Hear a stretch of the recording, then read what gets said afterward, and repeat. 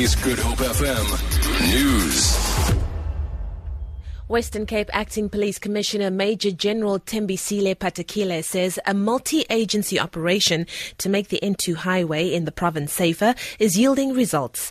Provincial law enforcement officials, their counterparts from the city of Cape Town, and traffic authorities have briefed the media about safety measures on the stretch of road. The highway has seen an increase in violent criminal incidents since the start of the year. Patekile says they've arrested 15 people since the operation began, and 2 of them have been sentenced for robbery. He says the deployment of law enforcement officials and security equipment is ensuring a safer environment for road users.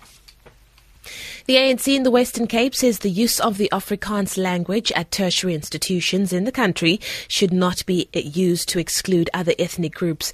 ANC Provincial Chairperson Marius Fransman says while the party will defend the use of the language, it should not be forced upon all people.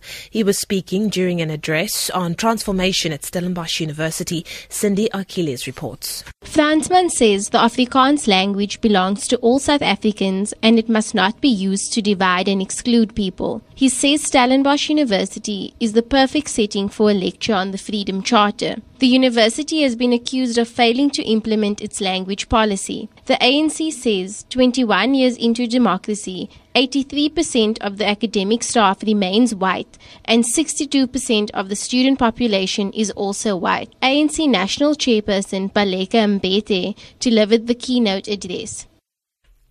The Department of Rural Development and Land Reform has allocated 20 million rand for awareness campaigns about the reopening of the land claims process. In a written parliamentary reply, Minister Gugile Nkwinti said this was part of efforts to accommodate complaints, or rather claimants, who missed the December 1998 deadline. He says prospective claimants will be informed about information and criteria required to lodge a claim. Land claims must be lodged before the end of June 2019. The dissemination of information will take place via pamphlets, information sessions and public announcements. Nearly 8,000 migrants have arrived in the German state of Bavaria. German authorities reintroduced border controls at the weekend to try to slow the rate at which migrants were entering the country. Police have held several hundred people back at the country's Austrian border.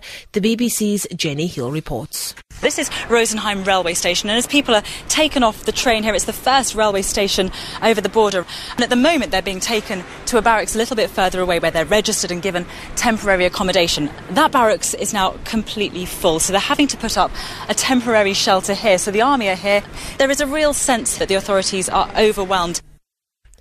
And finally, the rand is trading at 13 rand 37 to the US dollar, 20 rand 75 to pound sterling, 15 rand 12 to the euro.